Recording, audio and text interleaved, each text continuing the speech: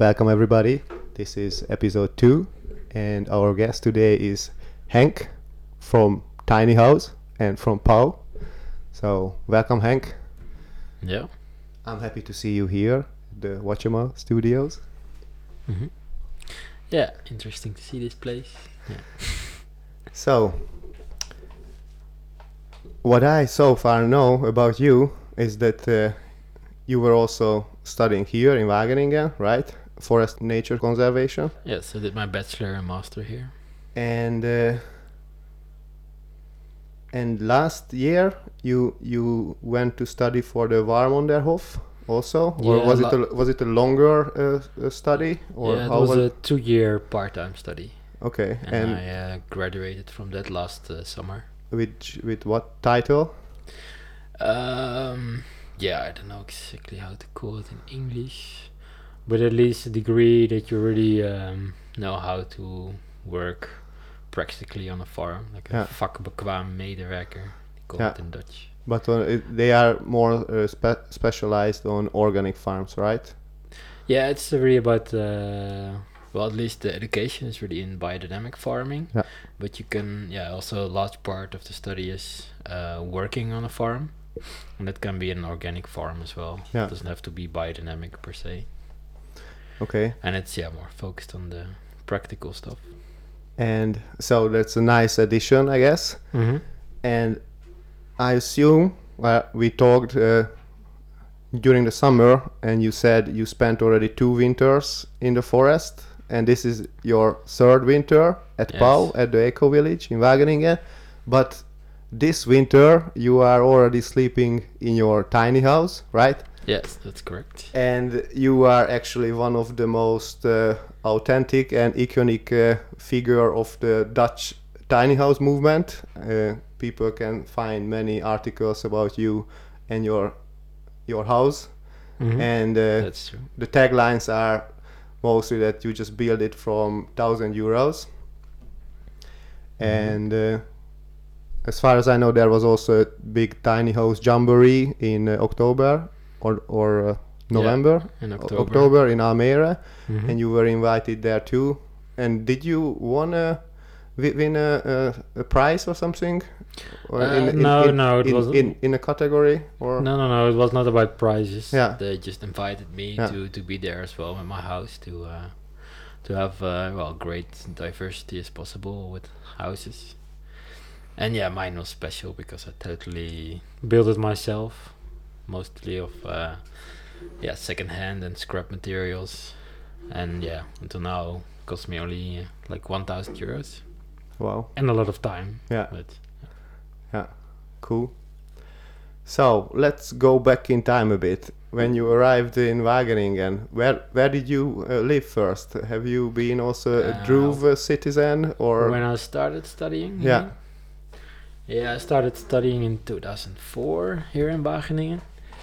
And then first I lived in another place. It was called Binnenhaven, and it were temporary homes.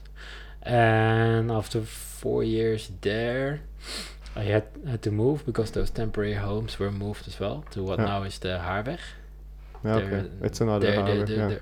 They're still there, those buildings. Yeah. And then I decided to try to get into Druve, and first house I tried, I got a room. So cool. And cool. then lived for 4 more years there until I finished my studies. Okay, and then meanwhile you went to Pau once or twice, and you met there the people, or what was the the transition to Pau? Well, because it's very special. When I finished my study, it was end of 2011. There was no Pau yet, because that was started on the 1st of April 2014. But beginning of 2012, I couldn't really find a job that I liked and was something to do with my education. So I decided to volunteer at a project. It was a project about chimpanzee research in Senegal. Cool. So then I left for 15 months in a row first there. And then spent 2 months in Leipzig for the project to work out all the data I collected there. Wow. And then soon after, I found another job, also working with chimpanzees, but then as a program manager for a Dutch foundation. And I spent another year in Guinea-Bissau, just Cool. a little bit south of Senegal. So there. Awesome. And yeah, while being there, I heard about it, that people were using the terrain and call themselves the Mobile Eco Village PAO, and read it through the website of Partij voor de Planten.nl and on Yeah. Facebook. So interesting stuff. So Yeah. once I got back, within a few weeks I had my first look there. Then they celebrated their first anniversary, and yeah, I really liked it. So I came back, and then first when I came back from Africa, I had an anti-squat home Yeah. in Renkum. But once I had to leave there, I decided Yeah. I don't want to look for another house or apartment or whatsoever. I just go live there in the forest, Yeah. and was just someone leaving caravan behind, so I Yeah. took that caravan. Cool. Mm. Yeah, I've heard that from many places that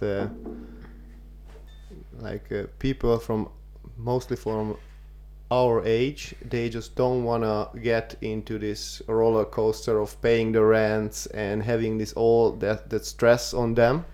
Mm-hmm. Why they don't have a meaningful job to do? Because if you do what you love, then you can pay your rents and it's just fine.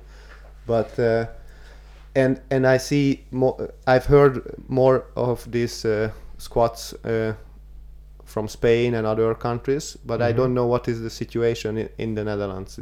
You have maybe a little bit of overview about that? About what kind of people live there? Not just what kind of people, but how many people or any estimates or or I guess it's not very well. The statistic bureau is not involved in these numbers, but Yeah, as far as PAO concerned, there's a lot of people that stay there temporary, maybe at most a year, or most people a couple of months or half a year or something. And actually now, besides Eric, who lives there from the beginning, I'm the one who is the oldest inhabitant now. cool. And is there also an initiation process normally to join to these kind of communities?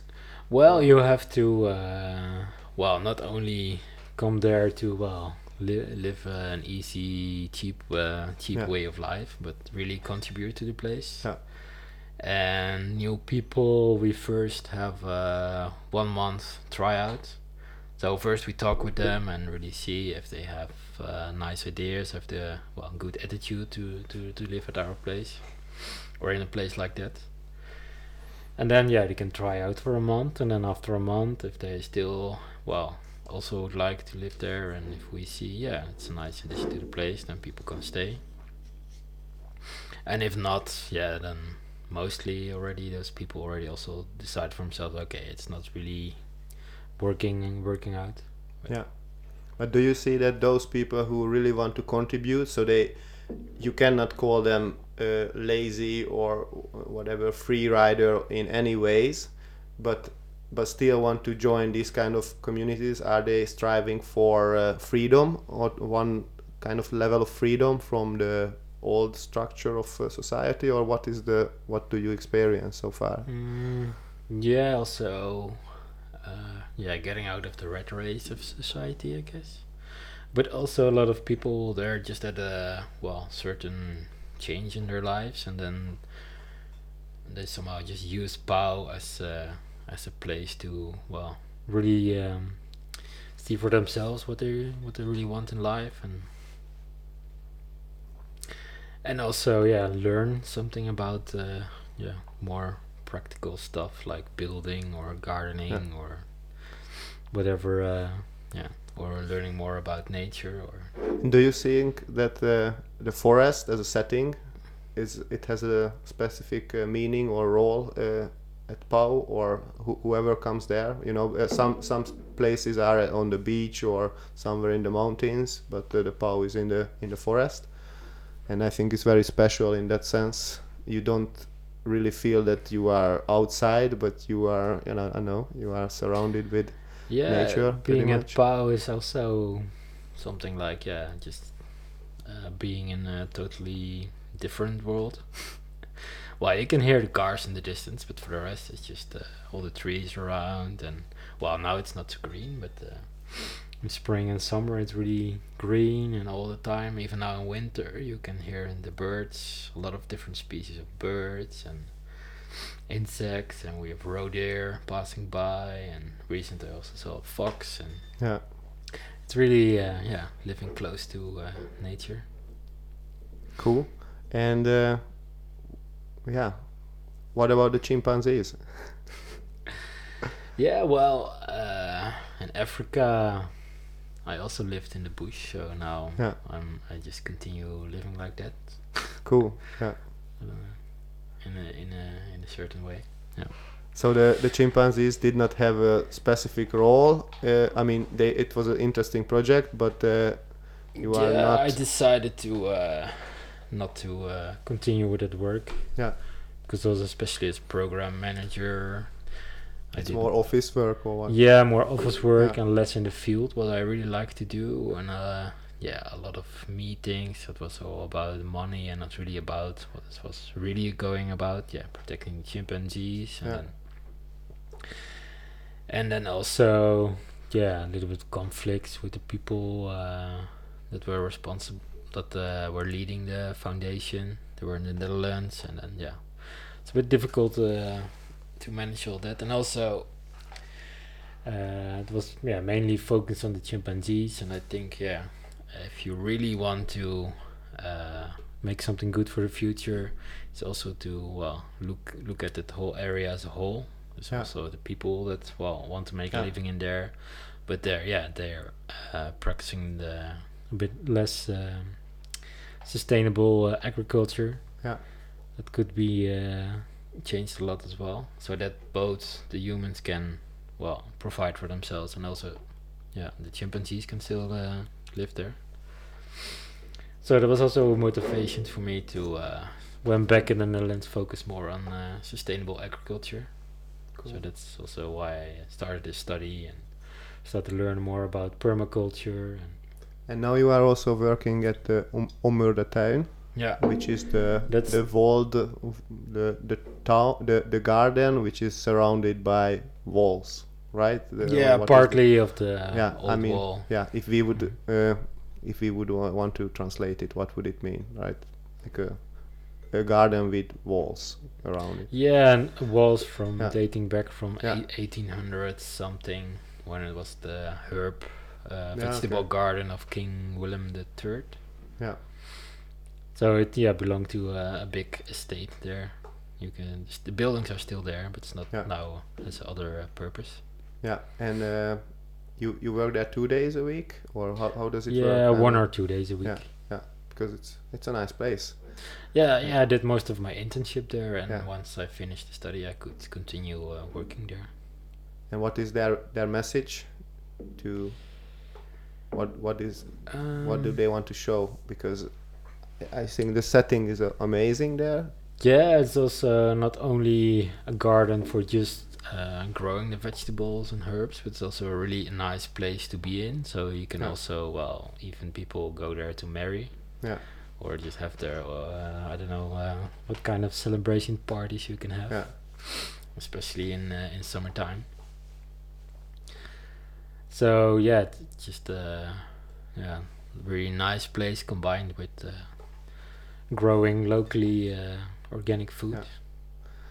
It's not about the concurrence, but or concurrency, but Creative Garden has a similar setting, and it's also nice to see that these examples are around Wageningen, because I see that the mainstream is still goes towards the AgTech and like splitting and having this bigger gap between the people and the food production. So the food production is for the machines, and the people have no clue about how to cook or how to grow their food.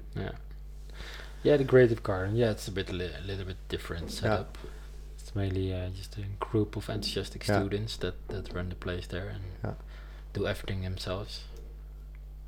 And how did the tiny house started? Well, I always, or at least for a couple of years, had the dream of once building my own house, and then also with sustainable materials like an earth ship or with straw bales or earth bags or something like that. But for that, you really need your own piece of land that you, and also know that you really want to stay in that place. And I've been to different places, so I didn't have a fixed place yet, so it was not really possible. But then, especially when I just came back from Africa, I came across the idea of a tiny house on wheels. And it was already quite a big thing then in America. So there was already a lot of websites and YouTube videos and documentaries about people just building their own houses on wheels and be free, have to work less stuff to care about, just have a much more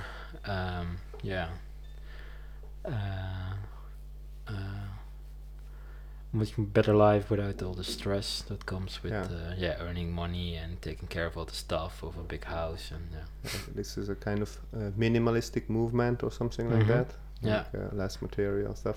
What I was thinking about as a controversial aspect, if you want to build your tiny house from second-hand materials, it can be cheap, but you need enormous amount of space to store all the materials and to collect them maybe for 1 or 2 years to have everything what you need. Yeah, and I didn't have the time to work on it full time, so it was bit by bit collecting, building, and. But at Pau, I had quite some space. Still had to build my own workspace so that I had a dry place to build my house. But it was possible with some metal pipes and some tarps and stuff. And you can actually move it wherever you want.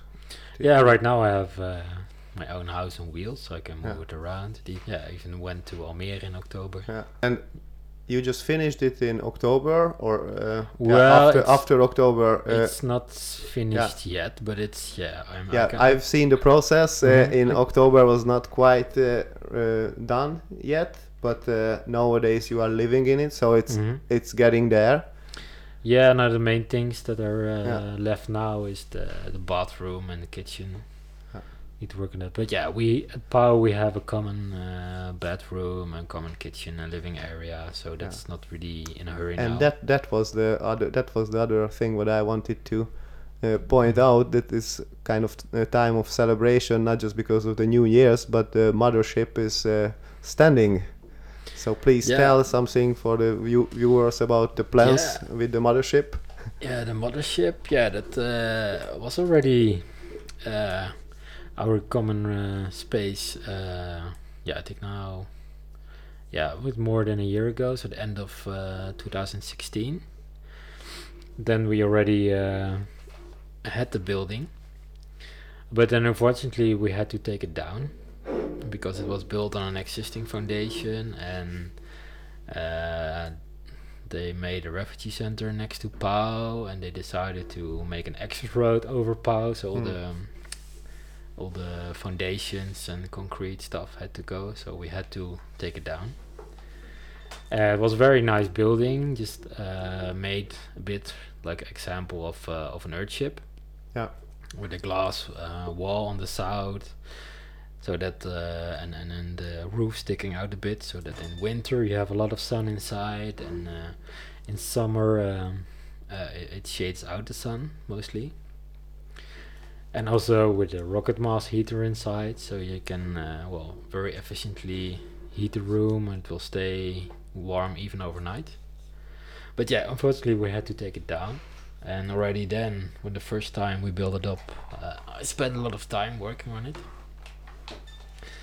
And also demolishing it was a bit of a pity, but we kept all the materials. Yeah.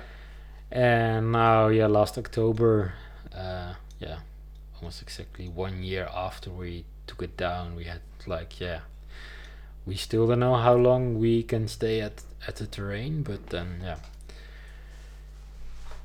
Try to make it as nice as possible. Yeah, we just yeah. decided. Yeah, we just build it up again, and then we'll just see how long it can stay this time. And then luckily we heard just before Christmas that refugees are coming. So that means that for the coming 3 or 4 years at least, there will be refugees, and that the building won't start before then. Okay, because there is a building site. So eventually the owner of the terrain wants to build houses there. Yeah. But yeah, with refugees, it's probably being extended again. Yeah, interesting. So that means for the coming 3-4 years, we could stay.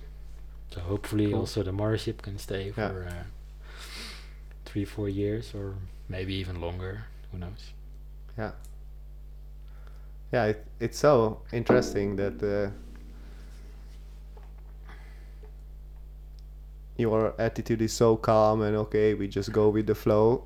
Mm-hmm. But sometimes I see that when you share some articles on Facebook or something, they are much more thought-provoking than just we just go with the flow. So how do you balance it out, like that you see that there are some shit is going around in the world, and to keep it simple, or maybe the forest helps you in this? To keep calm, also one of my things is, I think, also just don't be too angry about all the bad shit happening, but just try to start do stuff by your own, and then also show it a little bit to other people. People get inspired to do the same things. So I think I already reached a lot of people that got inspired by me building my own tiny house for just 1,000 euros. I think hundreds, even thousands of people have seen my house in Almere, and I've been in some newspapers and on websites and stuff. So even so with the tiny houses, I'm not really looking for all those media attention, but people that are really have an eye out for this thing, they find me and get inspired. Yeah, because that's why I also invited you, because the Wachama was originally the abbreviation of Wageningen Change Makers, and you are really one of them who are like really putting the things out, not just talking, not just writing, but also like, here it is, here is mothership, here is a tiny house, here is POW running, and I think it's a beautiful example, and that's why it's good to if the people get to know you a little bit more, maybe using this media. Yeah. So maybe you are a kind of it sounded pretty much like a Zen philosophy, like, whatever in the world is going on, I'm just doing my thing, and that's the most important to focus on. Yeah, and it's also really nice with building the mothership again, because this time I was the one with the most experience building it, so I was mainly leading the whole build, and then still also learning a lot. And also with my house, I'm still learning, because I'm still working a bit on the energy with the solar panels, and I still have plans to make a small windmill and make a water storage and use filters or something to use the rainwater again in my house. So eventually I wanted to really make it pimp it up, as self-sufficient as possible. Yeah, cool. So it's also a way of developing myself. Just and whatever happens, you can just take your house with you. And I don't have to. Well, maybe if I am somewhere in my house, I have to pay a little bit of rent for using the space. But for the rest, it's my house. I paid for and worked on it myself. I don't have to pay any mortgage or whatever. Yeah, that's a very interesting thing that people don't know. Even I don't know how. I can learn. I'm very capable of learning stuff, and but two generations ago, most of the people knew how to build their house, and how to grow their food. Mm-hmm. And it's pretty much one of the most important skills what we can actually learn. And even the animals, I mean, we put ourselves above the animals, and most of the animals do this. And yeah, what I see nowadays, like, okay, there are some nice villas or earthships, what I really like. I also really like the earthship movement, but most of these apartment complexes are not even that nice, and it's totally not a natural feeling to live in them. Mm-hmm. So that's about the housing. And we are kind of using the technology to get the food on an easy way. And Yeah, you just go to the supermarket, spend some money, and yeah, but the problem is that we don't get the healthy stuff. So the people 2 generations ago, or in some places 1 generation ago, or still nowadays, for them the organic was the normal. mm-hmm. Yeah, then they even didn't talk about organic or not. Yeah. Just homegrown stuff. Yeah. What do you see? Should you just clone yourself and have more Hanks who make these kind of stories inspiring other people, or how can we? Well, nobody is the same, so I think everybody has to see where their interests are and really see where their motivation lies. Some other people, well, I'm now more and more tending to building stuff, but other people are maybe more in growing stuff, or maybe like you, more like communicating with people, like networking, or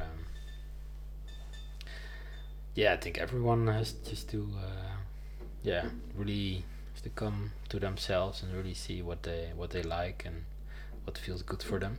Yeah, well, that's one question. And everyone, everybody is different, of course. So yeah, I don't want to be the whole world full of course, copies but of me. I mean, what we see with the food production, or let's say there is a builder like yourself, Mm-hmm. and you also wanna eat good stuff, then you have to find a source. And for you now, it's kind of given because you also work there and you know them. But Mm-hmm.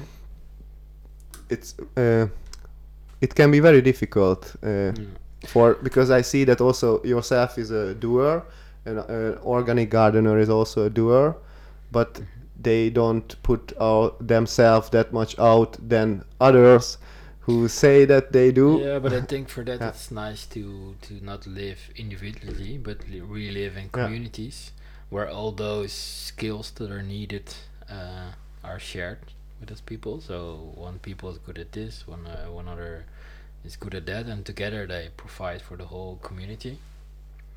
What do you think? What is the ideal amount of people who can live together? Well, for Pau, we decided it's like most 10 or 11 people. But I'm not sure what's the most ideal, because also Pau is not the most ideal place. It's also temporary, and we don't have that much space to grow our own food, because partly it's also just the high trees of the forest and poor soil.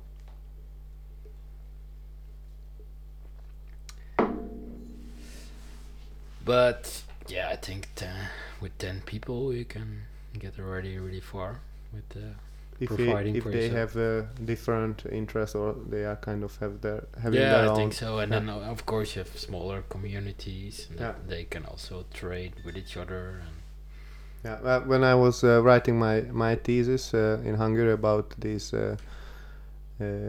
alternative food networks, there were like generations within the family, like the youngest people, they went to school or work, then the middle-aged people, they had the most labor-intensive crops at home or animals, and the old people, they had maybe some chickens or some fruit trees, but still there were many networking possibility to exchange all of these, and also with neighbors, not just within families. Mm-hmm. And it's still out there, it's still working, but it's less and less because the comfort. What do you think about comfort? Because that's the one of the biggest thing what we get trapped into. Oh, just go to the supermarket and buy it and it's done. Yeah, maybe people forget then you need money as well to buy it, and then the money has to come from somewhere, so you have to take a job, and then you don't have time to make your own food or your own jam or dry your own meat or whatever. So yeah, just a trade-off, I guess. Do you follow any diet? Not a specific diet. Well, most of the time I'm vegetarian. Ah, cool. So, but for the rest, I'm not really following a special diet or something. And yeah, eat as much organic food as possible. But also at PAO, we once in a while go dumpster diving. There are some supermarkets nearby that have the dumpsters outside with a lot of food just thrown away, what's still good to eat. Is there no regulations yet in the Netherlands for that? Because I've heard in France there is a lot of good stuff. Yeah, there it's going really on. forbidden for the Yeah. supermarkets. They really have to do something with the food, but in the Netherlands they can just throw it away. And then most times, you just get stuff out of the dumpster that's still has the same date, or 1 or 2 days later it expires. Still good food. So And that's mostly not organic, but still we save the food by eating it. imagine anyone with economic background. I would suggest you to look into the price creation of supermarket products. Imagine that they can still profit while they are throwing away. So it can be a very interesting research to do. How can you create a more realistic price for food? Mm-hmm. Yeah, because with most of the conventional farming, they don't calculate the actual costs. Actual cost also with the pollution and health risk and whatever other negative effects there are. Yeah, and you can hear from all over the world the poor farmers, or even if they look wealthy, they have a lot of debt to pay. But the small scale farmers are normally poor, or they are also pretty much in this rat race. And it's interesting that on the other hand, it's still okay to throw away the food. Yeah. Yeah, or that they grow a lot of food, but because we can pay a little bit more per kilo for that food, it goes to Europe instead of there, and then they have famine there. Yeah. It's, Another interesting thing is that for example, I'm not telling anything new for anyone. Just we can think about it that especially in Europe, the agriculture is subsidized. And think about a bit like what is subsidy? This is tax money from the taxpayer. So even though that the food prices seem low, you already paid on different levels, and you will pay with your health maybe for that food. So it's also a very interesting aspect too. Yeah, and especially for the Netherlands, it also means that with all the subsidies, we can produce cheaper food to export to the rest of the world. So that for example, the African farmers, they cannot compete with that. I'm philosophizing a bit. If you are here in Wageningen, you are exposed to these waves of sustainability and green and all of this, and of course they are very beautiful ideas, but I see two meanings behind sustainability. I don't know, how do you see it? I see that the real meaning when you have an organization or a community which can sustain itself from the stuff which it's surrounded with, like a tree. and so it creates a balance. But what I see from maybe from when sustainability is coming from a political angle, then it's more about, oh, we should be sustainable on a global level and we should be sure that on the earth there is enough. And no matter how we still do the stupid things on a local level, if we figure it out on a global level, then it will be all right. So in that sense, I see a manipulation of resources, like how the resource is moving around on the globe. And the interesting thing, or the interesting aspect about the Netherlands, that I went a couple of weeks ago to the Maritime Museum, and it was basically stated that the Netherlands, we can say that almost the whole country is the infrastructure of the biggest port in the world.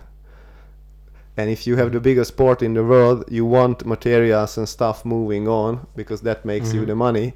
Yeah. So in that sense, they can understand only the sustainability on this global level, that, oh, we should keep the resources for the next generations, but on a global level, they don't necessarily want to think about the small scale sustainability, how we think it's normal. Or Yeah, I think it's best that everywhere on the world food is produced locally and not traded as a big commodity all over the world. Indeed, I don't really have problem to have stuff from the US or China, but in the aspect of food, we can be much more indeed careful to don't treat it as a commodity like a t-shirt or something. But that's happening, and that's the quality also. I could also eat sometimes t-shirts instead of food. And maybe even more healthy. Some organic, from H&M. Yeah, but there's still too much profit to be made by the big corporations, all kind of things. And they're getting even bigger and bigger monopolies. Yeah, you mean the food corporations? Yeah. Yeah.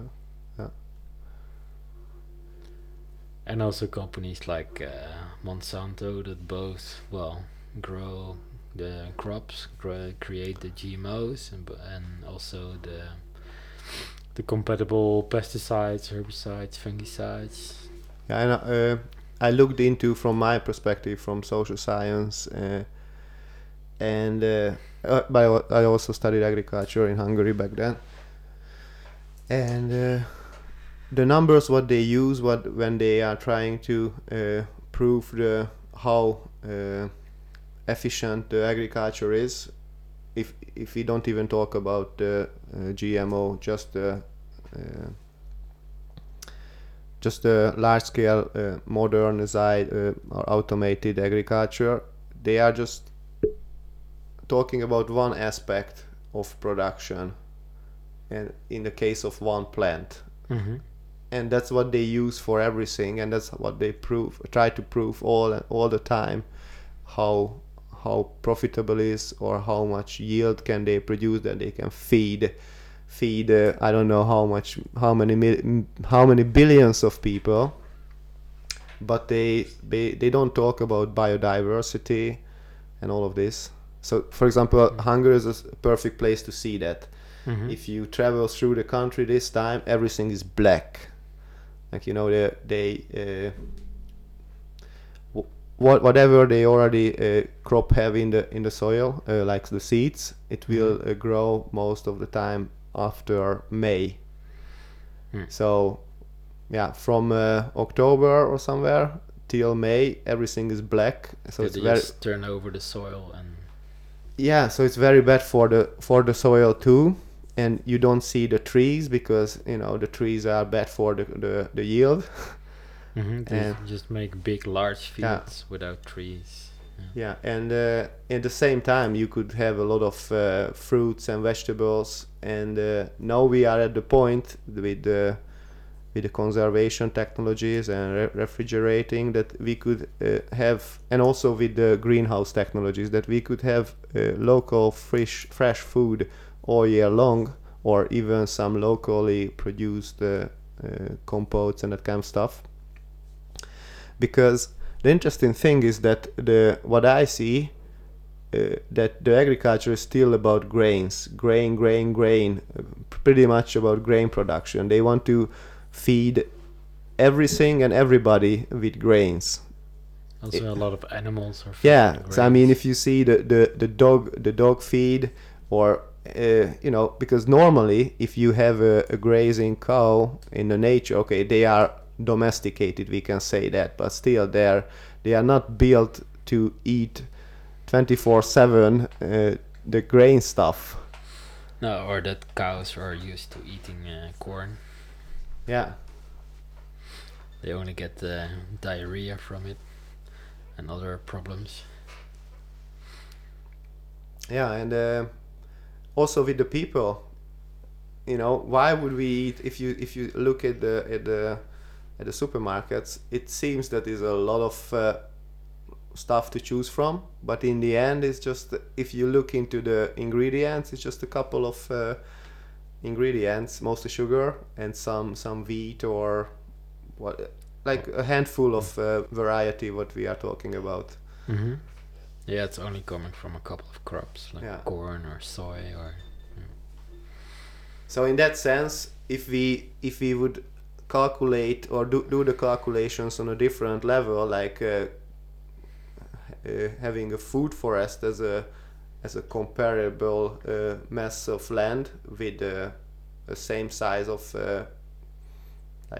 wheat, then we would get totally different numbers. Mm-hmm. And I guess the social effect is another. Yeah, it also provides more local jobs. Instead of a couple of big machines just working large field, you can have a lot of more specialized jobs on the bigger diversity of things you're growing.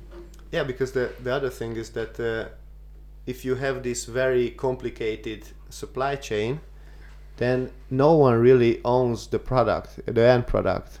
So we can talk about conspiracies, but we can talk about just simple ignorance. I mean, if you have just one thing to do with a specific crop, you just tractor driver, you don't really care. The next one is the meal company, the next one is the packaging company, the next one is another.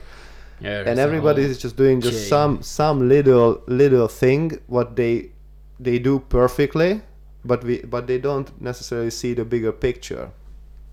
It's very interesting to see how can we actually, Yeah, and those farmers have to invest more and more to still earn their living, because in the whole chain until the consumer, there's a lot of money to be made.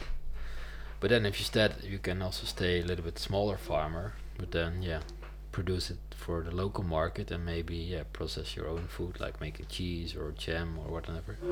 You can get all the profit that normally would go through all the chain.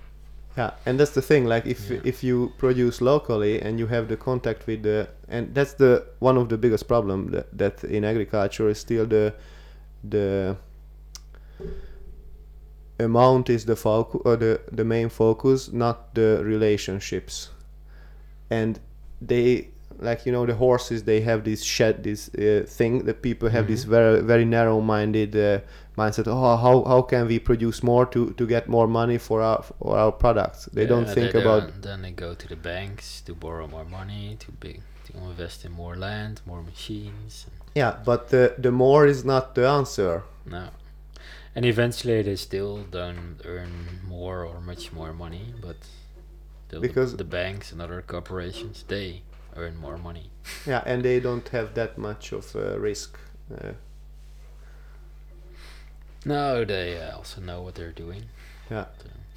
So that's the interesting thing, that on the food chain, if we see these very, very, very complicated food chains or supply chains of food, on the two ends there are the normal people, like the small farmers, or the farmers mostly, who are poor, and on the other end you have the customers or the consumers or whatever, should I call them, but they are also very vulnerable because of the quality.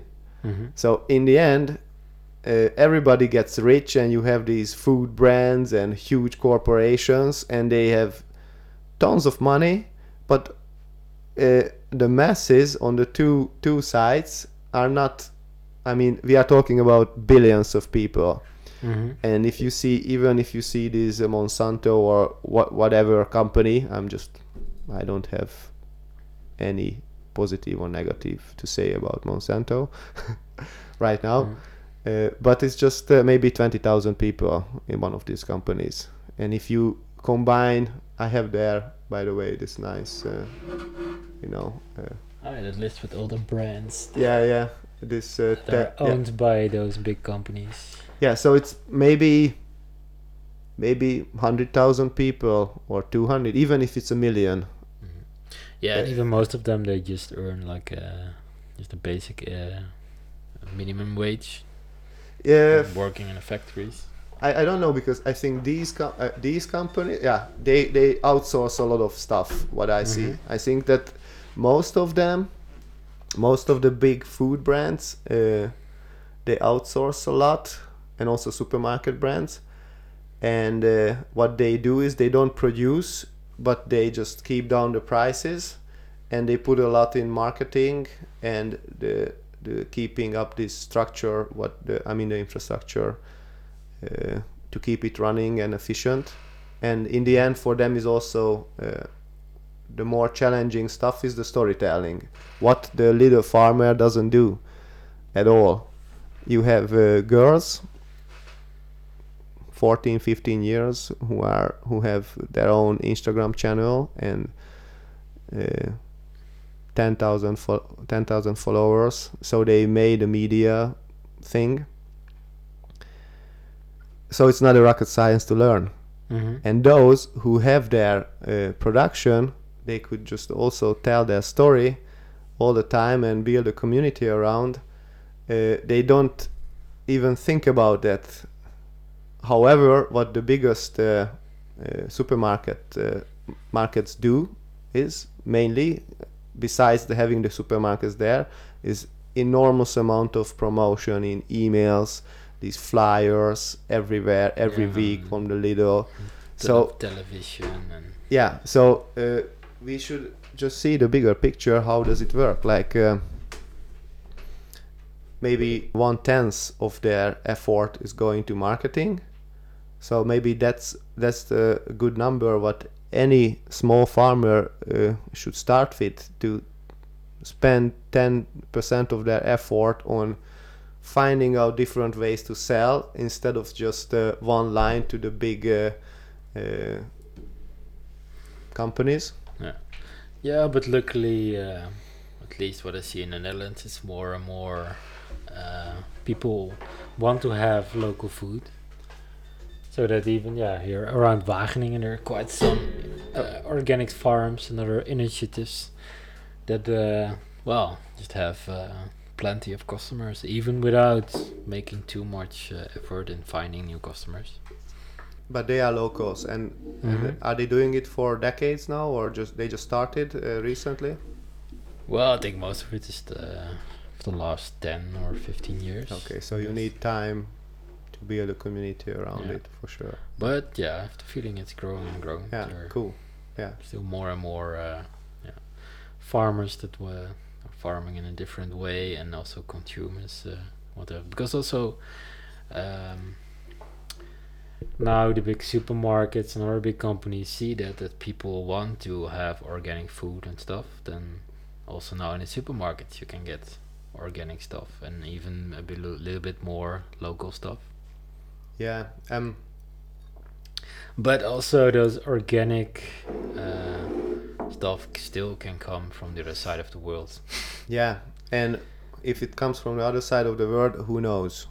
Yeah. Because a couple of weeks ago I talked with a farmer from Israel, and he told me that we have a lot of they have a lot of organic stuff, but the way how they manage to keep it organic and still cheap and pricey, that they do the spraying at night. So that's the thing. If it's not a local food network, but it comes from somewhere else where there are this very fragmented focus on the food production, and no one really sees the bigger picture and wants to take the responsibility. And most of that organic stuff is still on a big industrial scale, and still they can spray pesticides or fungicides, but only based on organic compounds, but they can still be as poisonous as normal compounds. So for me, the best is still locally organic food. Yeah, totally. That's why it's very. I don't know how the supermarkets will actually tackle this, if they wanna do something about it, to contact the local farmers, because for them it's much more difficult to source from many small farmers. But I think they should really. They have a nice infrastructure already built, and what they could do is to kind of transform their business model to a more like a platform-like business model, not this linear and very concentrated what they have nowadays. Maybe they should they should say goodbye. They should say goodbye to everywhere. It's the same. Yeah, I know. Like 90% is the Albert Heijn Group, but the question is, if they are willing to say goodbye to some level to the extra profit what they can make with these highly concentrated systems, and still provide a platform-like system under their own brand, so they could still please the customers in a way how they want. But for that, they would need an extra effort to reach out to the local farmers. And but what kind of price can you give to local farmers? Yeah, that's another story. Because the big supermarkets also have a name of really trying to get lowest price as possible. We don't know, because we don't see the very detailed numbers, but of course there are costs, and what they spend now to, even if they get the stuff from somewhere else for a very cheap price, there are enormous costs in logistics to bring them and wrap them and do all of this, what they can actually maybe reform in another way to give the fair price to local farmers. I don't know. It's just an interesting. Or that the farmer packages himself. Or that's the other thing.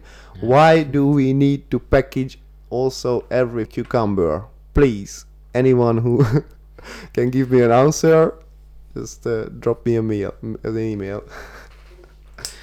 Well, then they stay fresh for longer. If you wrap it in plastic. Yeah. If you have to get it all from Spain or I don't know. That's true. Here. That's true. Yeah, but still, sometimes it just seems so unnecessary to wrap everything. I'm also a customer of supermarkets, and I'm also critical about this stuff. Also, the quality of the food should be good, but also the amount of waste which is produced, just because we with all the dumpster diving we also get really a lot of plastic waste, and it's really incredible how often we have to get rid of full containers of plastic now, because literally almost everything you get at the supermarket, it's plastic. A little bit of paper, but most of it is plastic. And it's so strange that is there. Of course there is a huge interest in packaging for sure, but it's 2018 now, and we heard some better ideas and where they are. Yeah, I also read actually today an article on Facebook that the whole packaging industry is investing billions and billions more to produce more and more plastic even. Because in more and more parts of the world, people can pay a little bit more for the food, so they can go to the supermarket and buy all those packaged food. So yeah, Jeez. not only the Western world, but it's spreading everywhere. Yeah. And that already now we're producing every year the same amount of plastic, same weight in plastic as the whole human population together. Jeez. Like,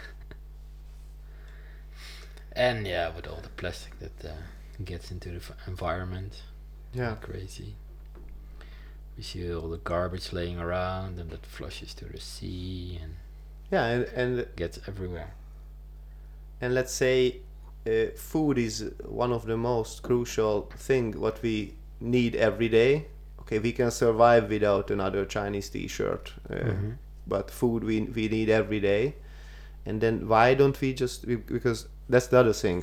It's also what I was questioning about the sustainability as such. It also applies to the circular economy, if we want to use that term too. Like where this economy is circulating, where are the resources circulating? Can they circulate just on a Wageningen level? Why not? I mean, why should these tracks come all the time? I mean, even if they would just come with products instead of products and packaging. I know it's a challenge for the designers to make it, but still. And again, in the case of food, I think if we would have the energy balance of what it takes to feed Wageningen like town, with the transportation and all the other energy which is needed to grow the food and package it and bring it here and store. If we would compare it with a local food network, I don't know, it's a nice calculation. Anyone who wants to Yeah, I didn't make a calculation, but still, if you think about that, you could save a lot of resources from outside.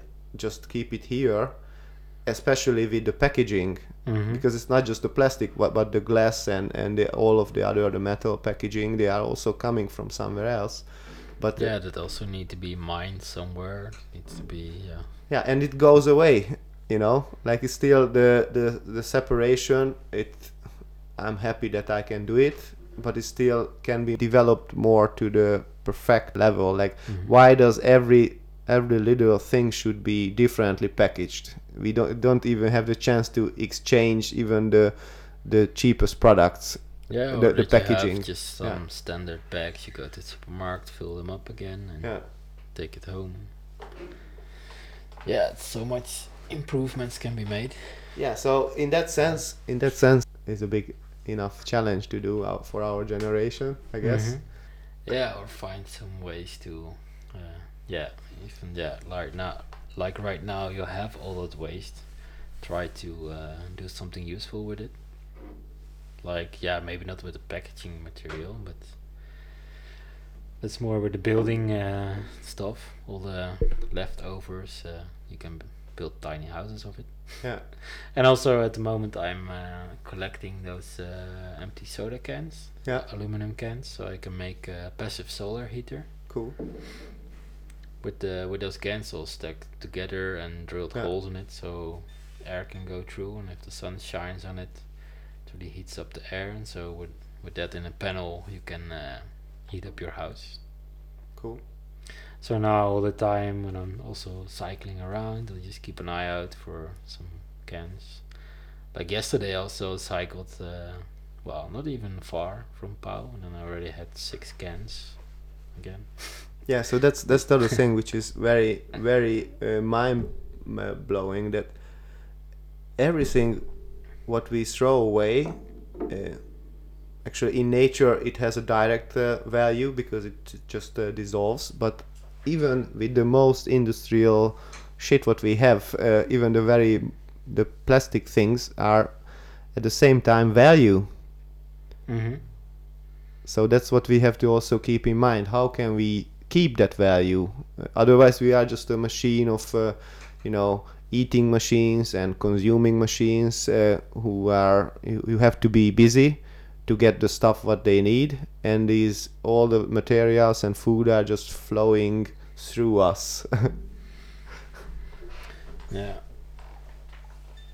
So that's the next big project, or what is the next big project? Well, Tell that's us one the of secret. the little side projects for my Okay. tiny house I still want to do. Okay. So is there a big secret project coming up, or? Well, not really.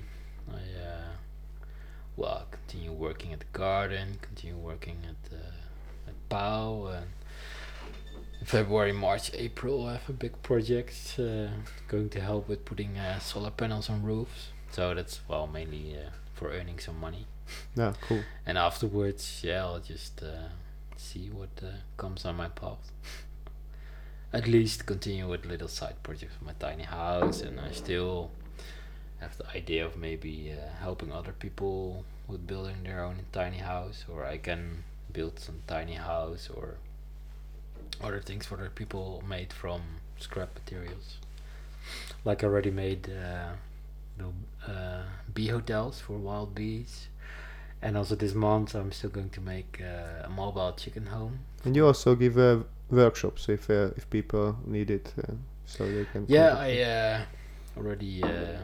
That's maybe already the second time this month. Still have to confirm the date about making your own bee hotel. Cool. And who knows what comes out of that. So your website is, or you are on Instagram, right? No, I'm not on Instagram. I'm Oh. only on Facebook. Okay. Tiny House Henk. Yeah. And also my website. I'm still working on it but you can already find information on it. It's tinyhousehenk.nl. Yeah, cool. So people can contact you or check it. Yeah. And I know that before there was every Sunday an open day at POW. Is it still? Then we had a tea cafe. Yeah. have any We plans with might start that again, because we just finished rebuilding again the mothership, and that was really the nice multifunctional room where we could organize those kind of things. Because in meanwhile we had the kitchen in the dark army tent. It was not really inviting to organize such things. But we might organize that again. Soon we will have another meeting for the new year to really make more concise plans for the coming year. Cool. So maybe one or two of us are really motivated to organize that again. I'm not sure, but it would be really nice. And also this month we will get the refugees that will pass by every day on the road that they made especially for it. Yeah. So who knows what we can do with those refugees? Yeah, because they also want to do something. There is a certain time that when they don't have their status to work or do something. That's the one or very interesting thing. Like people don't really like to work, but at the moment they are unemployed or they are not able to do something, they also go crazy. Just imagine an airport when there is a couple of hours delay. People go crazy. Sometimes they get drunk before the plane even arrives because they have just nothing to do. So we are, I think if not in all of us, but I mean most of us, there is at least a tiny bit of creator, just like in yourself. So we want to do something. And if it's not possible, we just go crazy. Maybe some people like to share the skills with us with building or with gardening or cooking their local food, because we have a nice kitchen now as well. So that would be really great. But and also a funny thing that the neighbors they really don't like refugees coming, and they especially for them, they're going to build a high fence on the other side of the road. Huh. So that's also a funny thing to see, that we are open, welcoming the refugees, and they're like scared for people that are different from them. Yeah, we don't know. Yeah. Everybody has their own issues. There's Mhm. unfortunately this whole refugee discussion was also discussed most of the time on a very ugly way. I think two narratives were on this level. That please welcome, and the other hand, no. And it's another trick from, I think it's from the high politics. Sorry that I kind of explain it to the people, but because in the end they use the refugees as a problem, as a discussion. However, the real problem is the war. Yeah, And the reason why always they come always look who is actually benefiting from something. here. So and of course there are many companies or many NGOs built up on the refugees, and many others on other things. So in that sense we have to be very careful with the mainstream media. For me it took many months and going down different rabbit holes, and that is the conclusion. I don't know.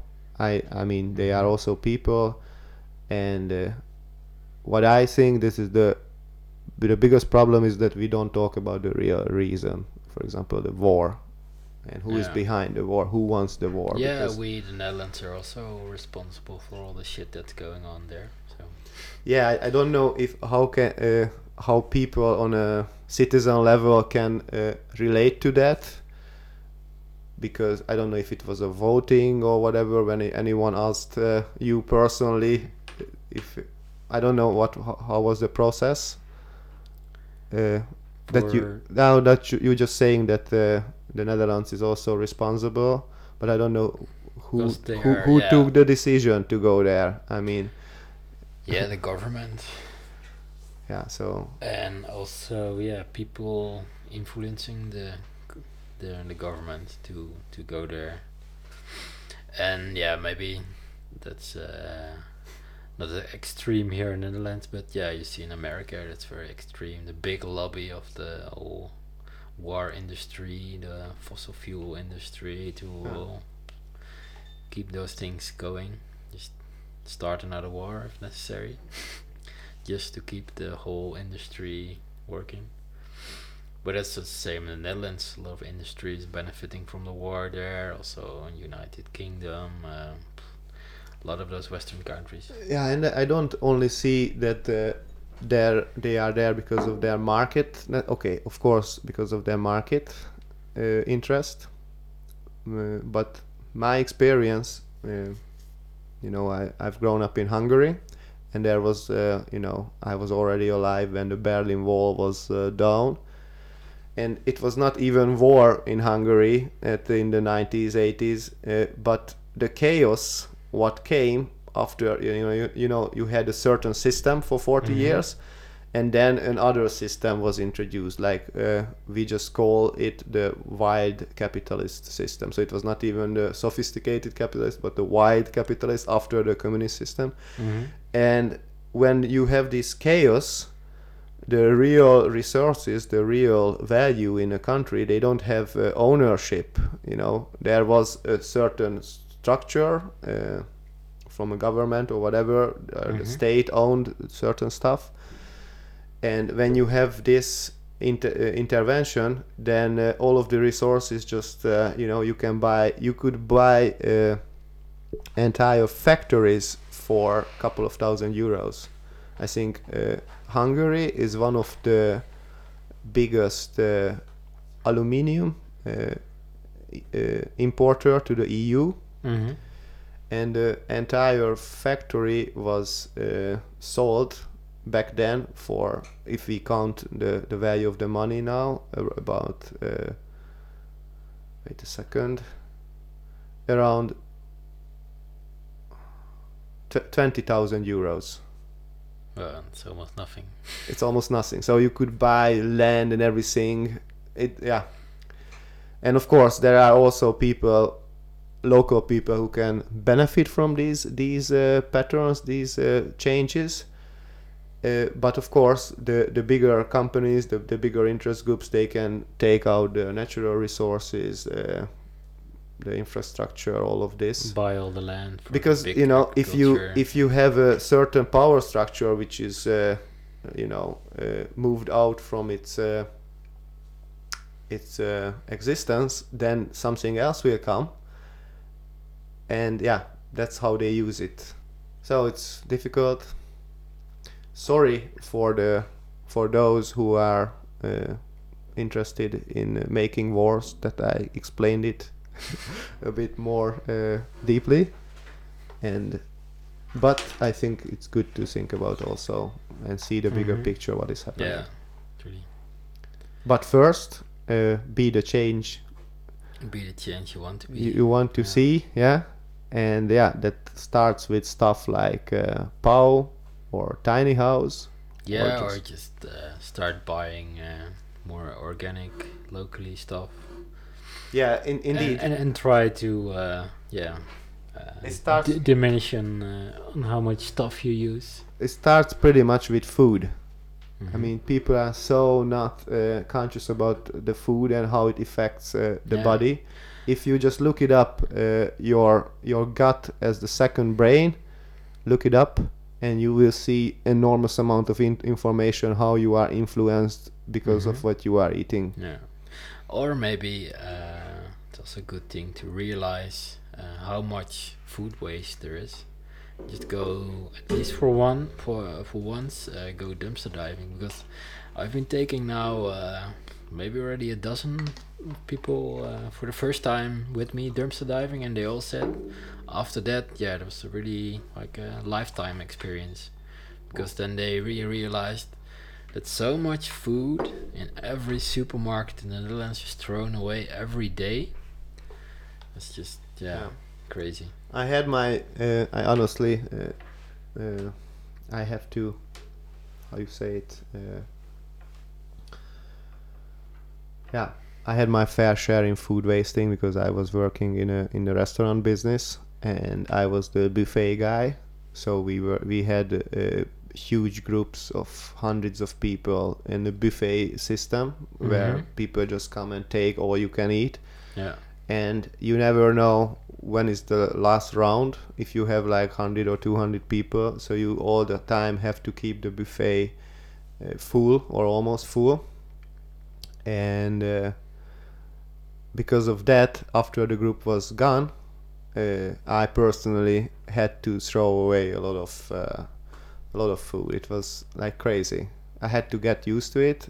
Luckily I don't do it anymore, but it's just an amazing thing. Like, you think that this is the most efficient way to feed people, but maybe if you think about the time what they consume, and they have a certain program that they had to go off or shoot or something like that, and then go, or they had to have a business conference and between eat.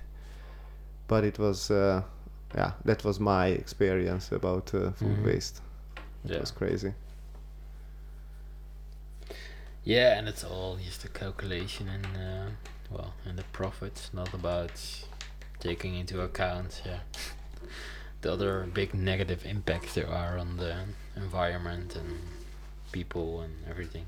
I think if we just start with ourselves and keep an eye what we eat, then our whole life, it becomes you like put on a glass or another filter how you see the world when you start to think about the supply chain of the certain product like meat or dairy or chocolates or whatever. I love chocolate. That's the other thing, and I'm Mhm. still guilty, or I don't know if I'm guilty or not. But it's so strange that I don't know actually where is it coming from. But because in many other processes, I've grown up on industrial and normal farms, and I was working in pig farms and chicken farms and all of this stuff. So and also in industrial grain production and feed production, and like these huge silos and stuff. So I kind of know the all of the network and all of the huge complexity of the supply chain, what is involved in having a piece of meat on your table if it's Mhm. industrial. Also, I kind of know it if it's an organic. But for example, about chocolate or coffee, I don't have this overview because we were not growing it, and that's what Yeah. bothers me. But I wanna know more. So Yeah, do you know Tony Chocoloni? are they legit? Well, it's actually the only chocolate brand that really can prove that they have like a slave-free chocolate. Wow. The other companies, they cannot guarantee that there are not any slaves or childs are misused in the production of the cacao. Yeah. So they are like the almost like the Fairphone. You know the Fairphone? Yeah. Yeah. I don't know if it's exactly. The Fairphone is like a mobile phone, and it was Mhm. also like they were also only just able to reach the 95% of guilt-free materials. Mhm. And yeah, it's just crazy that yeah. Okay, but we figured out what we can do, so it's good. Yeah, we just go on this way, and we hope to bit by bit the whole system will change, but we'll see. Yeah. What can we say to people who wanna be Zen like you? Zen. Well, maybe I appear to be Zen, but yeah, if I really think about it, I'm quite concerned about where we're going in this world with all the climate change and all the corporations Don't tell them. gaining more and more power. Yeah. So I think we'll still have hard times too. Yeah, but there, on the other hand, there is also a kind of spiritual awakening. What I see very promising in this world. Like, many people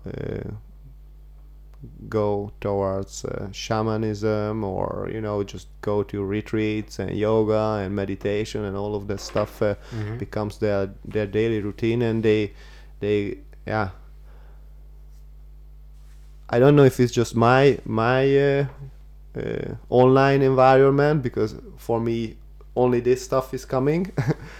But it actually creates, okay, I filtered the shit out. Sorry, people, if you don't wanna be concerned too much about stuff, don't watch the news. But Yeah. that, of course, you have to keep open eye. Yeah, but I think it's true that more and more people are becoming more and more conscious about the world we live in, and not start following the mainstream stuff, or what the mainstream wants you to believe. Yeah. So it's cool, Yeah. and I'm looking forward to hear the next story from you. Yeah, and I'm looking forward to the other people you're going to interview. Yeah, there is. I've already some people on the list, Mm-hmm. and yeah, we don't tell more because stay tuned, as the big podcasters say. And Yeah. Wait Yeah. for the next episode. let's say hi to the people. Hi. Hi, people. Much love, and see you next time. Bye. Ciao, ciao.